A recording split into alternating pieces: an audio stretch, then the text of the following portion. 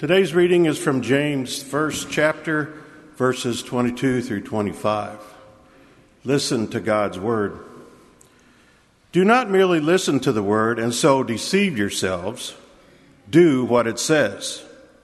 Anyone who listens to the word but does not do what it says is like someone who looks at his face in a mirror and, after looking at himself, goes away and immediately forgets what he looks like.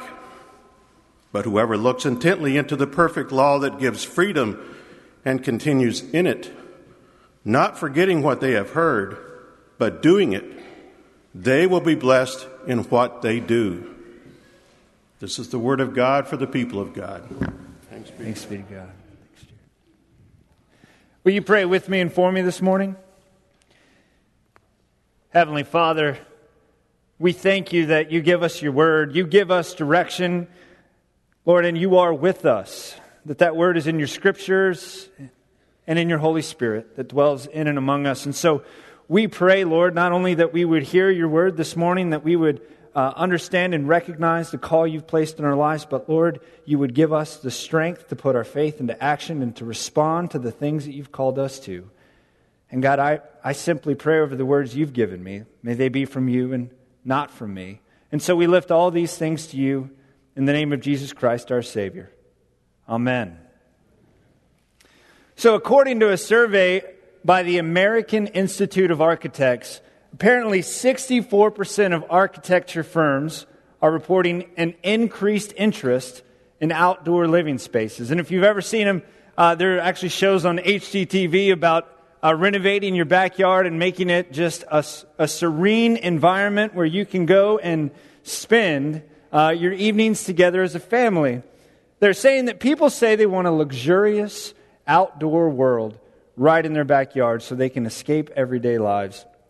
And they can hang out as a family, spend time outside while staying at home. At least that's what people say they want. But according to the study, according to researchers, there's just one problem. Evidence shows that for all the good intentions, most families don't spend time in their backyard retreats. They build these big lavish things, and then they end up not spending any time in their backyard. A 2012 book titled Life at Home in the 21st Century revealed the results of an in-depth study. Basically, researchers at UCLA studied middle-class families in Los Angeles, and they took hours and hours of footage. They filmed these families to see what they would do, and then they would review the footage and how they actually spent their time. So according to their research, children averaged a whopping 40 minutes a week outside when they built these places. Adults logged less than 15 minutes per week in their outdoor spaces. And mind you, they all benefited from sunny Southern California weather. They all had great outdoor furniture, a nice porch, trampolines, even pools. They just didn't use them. But what's ironic about this is that most families told the researchers that they were using their backyards often. That's the box they would check. I use my backyard often. But the researchers' observations proved otherwise. One of the researchers noted that rather than using their outdoor areas as retreats, they would retreat to a screen, to TV, video games, a computer. These were the places where they would retreat. And what they've found is that people don't like this image. They don't want to project this image that they're going and that their ideal, life of a retreat is retreating to a screen, so they don't acknowledge it. Instead, families perpetuate the illusion of spending time outside because that's their ideal. But what researchers noted in their concluding remarks is that there was a profound disconnect between belief and action. Welcome back to our series on the book of James. And if you've ever read the book of James or you've been with us the last couple weeks, which we are encouraging you to read the book of James through while we're going through this study. The reason we're studying this book is because it is one of the most practical books in the New Testament of how to put our faith into action, of how to live out our beliefs.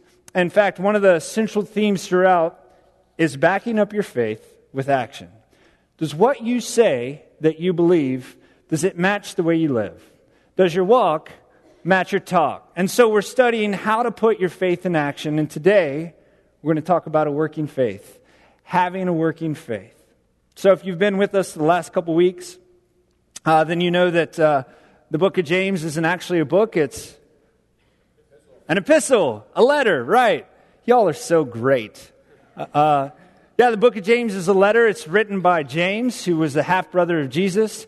And James was actually a skeptic. He didn't believe in Christ before the resurrection, before Christ's death. But upon meeting Christ in the resurrection, upon meeting the resurrected Jesus, James had a radical conversion experience, so much so that he went from being a skeptic to being basically the senior pastor of the first church of Jerusalem. And so he's writing this letter out to the scattered folks all around, and he's giving them instruction. Because here's what happened with James, and here's why we're studying James. Because James didn't meet Jesus, who was resurrected, and say, I feel better in my heart. Oh, that's nice. I've met the resurrected Jesus. What happened when James met the resurrected Jesus? His life dramatically changed. Something in him and about him shifted so that his entire trajectory of his life was completely different. You know, I think we would all say that our lives have changed upon meeting Christ. Would you agree? But James lived out of that change. And I think that's the thing we struggle with, and that's why we're studying this book. He knew that his faith wasn't a one-time experience and then it was done. It was something that he had to build on over time. It's a working faith. Something we work on and work at so that we make sure our faith is more than just something we think about, and it's more than just something we talk about, but it's something we do. It becomes an action. And James challenges us to ask the question, does our faith really work in our lives? And here's why we're asking these questions, because here's the deal. As Pastor Mark's reminded us last couple weeks, there is a battle going on between good and evil, between right and wrong. And as Christians, as a people who have faith that Jesus Christ is our risen Savior and saves us from sin and death, we are the ones that others are looking to and wondering, hey, does Christianity really matter? So I've got my life and I do my thing and I've got my life just the way I want it. Why should I buy into Christianity? What's so great about it? And so they look to us to ask those questions. And you know, it's true. It's part of our culture. If you ever gone and shopped at Amazon, which I do, I look and I'll read the nice, wonderful things that the people say about their product. But really, I skim over that for a second. And I'll go straight to where the reviews. And if it doesn't have 4 or 5 stars, and I'm trying to invest a bunch of money into it, I usually keep going. And really what I do, because I know that there's good and bad, but I will read the good stuff and the bad stuff because I want to get an idea, is the thing that I want to invest in, are other people who have invested in it, has it made a difference in their life? Is it something worth investing in? Because reviews are extremely important because we want to know, does it work? And so people will look at our lifestyle, the way we live. Do we react harshly under stressful situations, or do we have that peace that people can't quite explain or understand? That's the sort of thing that people are looking at. That's the sort of questions people are asking. And we've been encouraging you to bring your Bibles. And so if you have your Bibles with you, I'd encourage you to have that. Have a pen ready. We have an opportunity for you to write any notes on the back. But pull out your Bibles if you have them with you. We're going to turn to James. James is in the back, just a couple chapters before Revelation. And we're going to turn to James. We're dealing with chapter 1, verses 22 through 25 today. And here's what James calls us to, or invites us to do. I invite you to follow along. Do not merely listen to the word, he says, and so deceive yourselves. Do what it says. Do not merely listen to the word and so deceive yourselves. He says, do what it says. Now, if you have a pen and this is your Bible and you're not, well, even if it's your friend's Bible, they probably need this anyway. But circle, do what it says. If you've got that in your Bible, circle, do what it says. And if your Bible reads differently, then you can I want to invite you to do what it says in the margin. Do what the Word says. Now, we think about the Old Testament, we think about all those rules and all the commands and all the things that they tell us to do in there, and Jesus came and we don't have all those rules. But can I tell you something? Did you know that there are over 1,000 commands in the New Testament? Over 1,000 commands of to do or to not do, to be or to not be, to abstain, to all these commands that we are supposed to do. And really, you can actually take all of those 1,000 commands and you can break them into 69 different headings, and 69 different types. That's a lot, isn't it? I mean, I think one of the things that we struggle with as Christians is we struggle to figure out all the things we're supposed to do. And you know, the reason we need to do these things isn't because it's the thing that saves us. We know that in Scripture talks about it's by grace that we're saved, by faith, not by our works. But what I will say and what Scripture teaches us is that these works grow our faith, that they become a part of us and they help us to grow more mature in our faith in Christ. And when we go through difficult times and trials, as we grow our faith, it makes it easier and stronger for us to respond and react the way that we should, the way that Christ calls us to. And so that's why we do these commands. And so we're going to spend the rest of our time today talking about these 69 different types of commands. So it's going to be a while. We'll probably be here all week. The 8:15's waiting out there. They're going to come back in. No, we're not going to do that. You know, really what happens is we can simplify all of this. Jesus, thank goodness, gives us the Cliff Notes to all the laws and commands and all the things that we should be doing. He boils it down into 2 main points.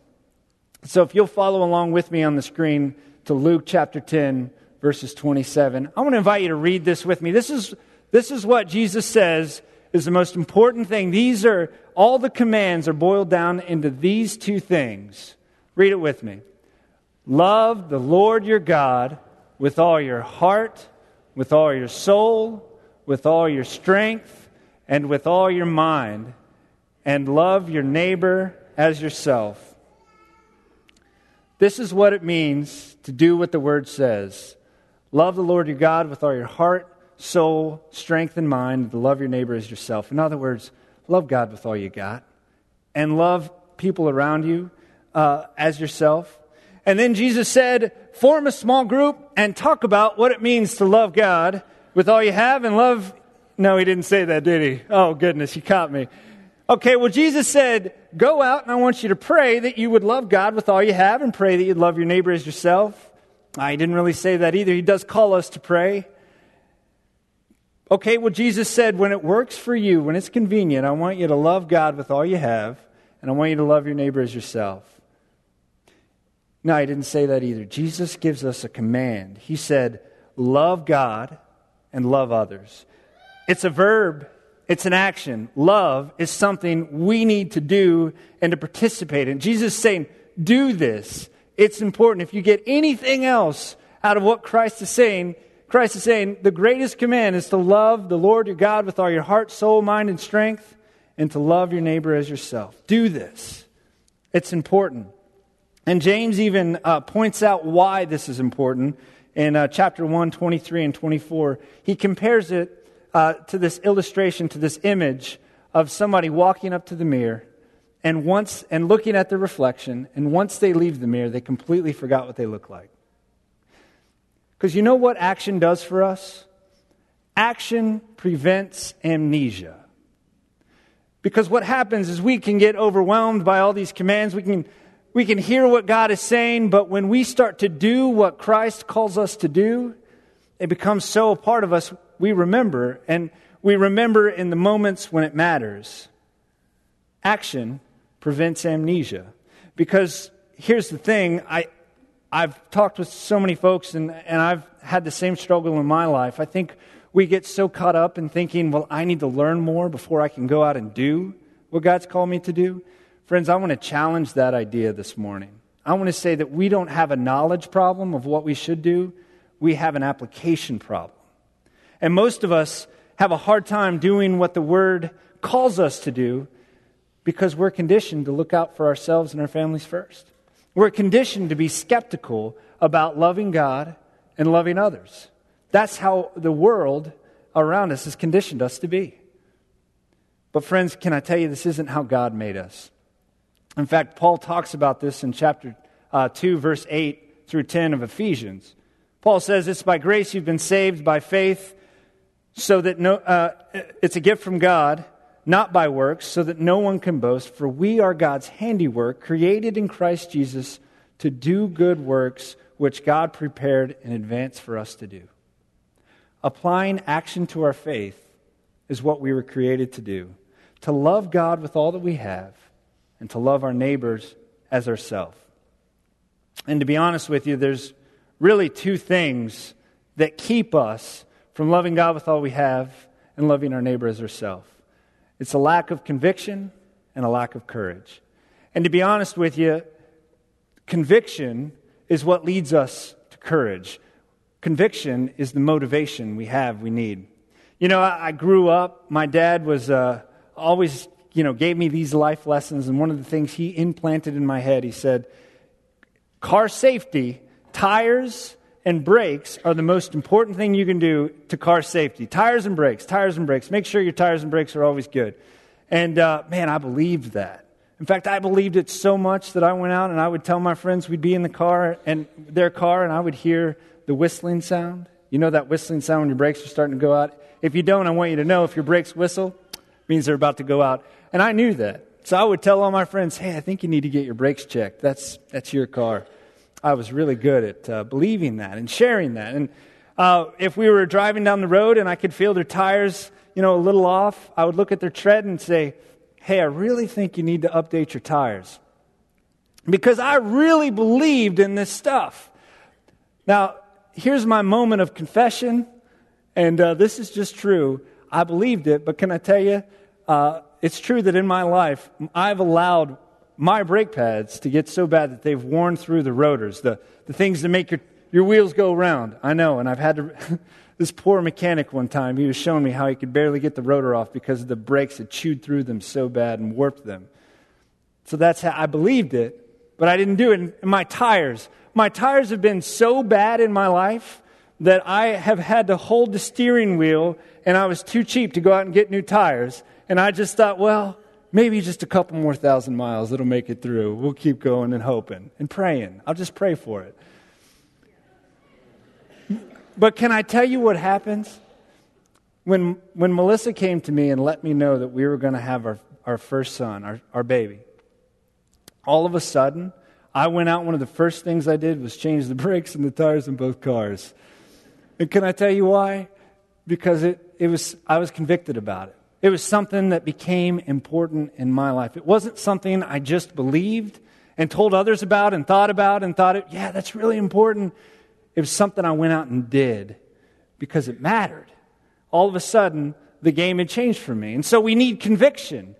A lack of conviction can stop us from loving God with all that we have and loving neighbors as ourselves. But we need the courage to follow through and to maintain that conviction. Because there's a lot of scary stuff out there, and there are a lot of skeptics and critics and people telling us that investing in Christianity and doing what we're doing may not be that important, and so we need the courage to go out and to face that. We need courage to follow through with our conviction. So it was Easter weekend in 1937 when Billy Graham, do you see that picture? He looks so young if you've seen Billy Graham. The great evangelist, Billy Graham, he had his first opportunity to preach at the age of 18. And it was at this small Baptist church down in Florida. And, he had gone and prepared, and he was really nervous. His knees were knocking. He was afraid that he wasn't going to say the right things. And so he basically, his very first sermon was 4 borrowed sermons back to back. And I'm telling you, 4 borrowed sermons that he preached in 8 minutes. Back to back to back, 8-minute span. And he had such a tough time on his very first sermon that somebody from the church came over to him after and said, boy, you better get better and go back to school and get a lot more education because you're not going to make it. Can you imagine that was said to Billy Graham after his very first sermon? But Billy Graham needed courage in that moment, and Billy Graham did return to school. And after wrestling with his calling, God's calling on his life to preach, he followed through. His courage grew with practice. I'm going to say that again. His courage grew with practice. I think sometimes we think we're just going to get this big, heavy dose of courage and we're going to feel good. But Billy Graham, he'll tell you, his courage grew with practice. So even though his audience was sometimes nothing more than alligators and cypress stumps and birds, he practiced over and over and over again, and it grew his courage.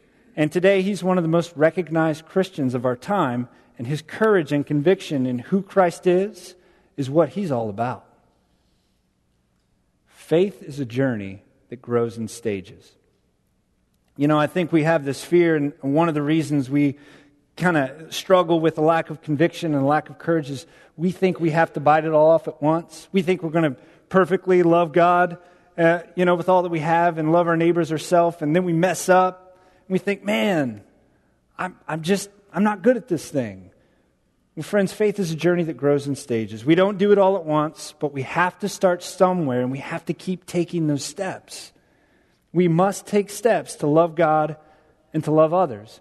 And so today we're going to spend the rest of our time talking about a simple way to make sure that we're taking those steps. And really it's 4 diagnostic questions. And if you have your notes, I'm going to invite you to write these down. If you have a pen, write these 4 questions down. I want to challenge you. I know we have homework and stuff listed there, but my challenge for you this week is to write these questions down and to ask these questions to yourself every day and to do something about them, to take a step in your faith. 4 diagnostic questions. I'd invite you to write them down. And if you get these down, friends, it's going to radically change your life. So this is important. The first question is this: am I investing more of my heart in God? Am I investing more of my heart in God?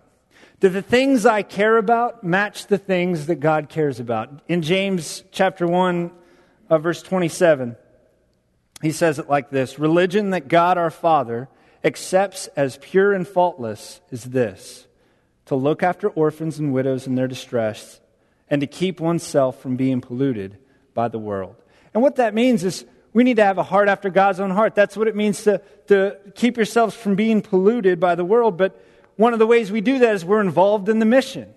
And in James's time, what it means to care for the orphans and the widows, these were the 2 most vulnerable groups of his time. And so what James is saying is invest more of your heart in God by caring for the vulnerable, because those are the folks that God's heart is breaking for. So does your heart break for the things that God's heart breaks for? So I've spoke to somebody at this church who took a leap of faith a few years ago and went on a mission trip over to Africa, to Sierra Leone, to Bo, to visit Mercy Hospital and Child Rescue Center, where there's some great, amazing work that's happening. This church supports that great, amazing work. And they went on that trip, not sure what to expect, not sure how it was going to go. But can I tell you, when they came back from that trip, their heart had changed a little bit, because they had spent time with the vulnerable, with the orphans, and with the widows, with those who were suffering. And she'll tell you, she'll say, one of the things that I realized is my heart is different because I've seen the things that God cares about. When we start to spend time with the vulnerable, and we have a heart for the things that God cares about, when we invest in the vulnerable, we begin to invest our hearts a little bit more in God. And this trip to care for the vulnerable gave her the courage and the conviction that she needed to love God with a little bit more of her heart. Am I investing more of my heart in God? That's the first question. The second question, am I investing more of my soul in God? Now, you can probably see where these questions are going, but am I investing more of my soul in God? I know we struggle with this idea of what a soul is, but our soul is deeply tied to our convictions. What are the things that we're immovable about? What are the lines in the sand that we have drawn that we refuse to budge from? what are the things that we find so important that everything else is shifted around that one thing? Am I investing more of my soul in God? Do I make things like worship and prayer a priority? Is giving God thanks in my life and giving God the glory in my life for the things that I'm doing, for the things that I'm a part of, is that a priority in my life, or is it an afterthought? Is it something I think about first and I try to live out of, or is it something I do later? I met Carol for the first time in Texas when I came over to her house to prepare for the funeral of her husband, service of remembrance, and who died unexpectedly at 55. And I presided over his funeral. I remember I invited her to church, and offered for her a community if she needed a support system, and said, we'd love to have you at worship. And kind of to my surprise, but not really to my pleasure, I saw her at church that next Sunday. And she took that first step of investing a little bit more. And so she took that first step and attended worship. And then she took another step. She came back to worship the next week, and she kept taking step after step and coming to worship every week. And you could see that eventually her conviction about worship as a priority in her life, because she practiced it, began to become more and more of a priority. And then her conviction grew, and she started to volunteer at the church. She started to be involved in the things and the work that God was at work doing in the church. And you could see, because she was investing her soul into God, how much God was transforming her soul. Am I investing more of my soul in God? So here's the third question. Am I investing more of my strength in God? Now, James in chapter 2, verses 15 and 16, he lays it on kind of hard. He says, suppose a brother or sister is without clothes, and if one of you says to them, go in peace, keep warm and well fed, but does nothing about their physical needs, what good is it? What good is it if somebody comes up to you and they are struggling and in need of something, and you say, go, keep warm and well fed, and best of luck to you? One of the primary ways, or the primary way, that we can see physically God at work in this world is through His people, through the church. That's how we can physically, tangibly see, in the most easiest way, God at work. But I've also found that, so God calls us to give our strength so that we can be a part of what God is doing in the world. But here's the thing that I've discovered. When we give our strength to God, we not only accomplish so much more than we ever could if we just did things on our own, but we're blessed by it. And so I want to invite you, you've probably heard about this date on Saturday, April 9th. But I want to invite you to come and join us for No Hunger Day here at the church. It's a great opportunity, whether you want to package meals for Stop Hunger Now or go down to Shalom Farms or do some of the work we're going to do in the community. This is a great opportunity for you to take that step and invest a little bit more time, a little bit more strength, rather, in God. And let me just say a little bit more about that. This is a family-geared event. And can I tell you that anytime families get together and do an act of service in the name of God, something special happens. It's one of those moments you can look back and point to and say, man, that was a really cool day. And that's something that will impact your family for the rest of your life. And so I just want to invite you to come and be a part of that and find ways and ask yourself, am I investing more of my strength in God? So finally, am I investing more of my mind in God? Pastor Mark talked about reading from James last week that we need to pray for wisdom out of our faith and never doubting. And more than that we don't just need to pray for wisdom and ask God for wisdom, but part of that is seeking out that wisdom. In fact, he reminded us that Jesus says, seek and ye shall find, and reminding and pointing to the fact that finding is reserved for the seeking.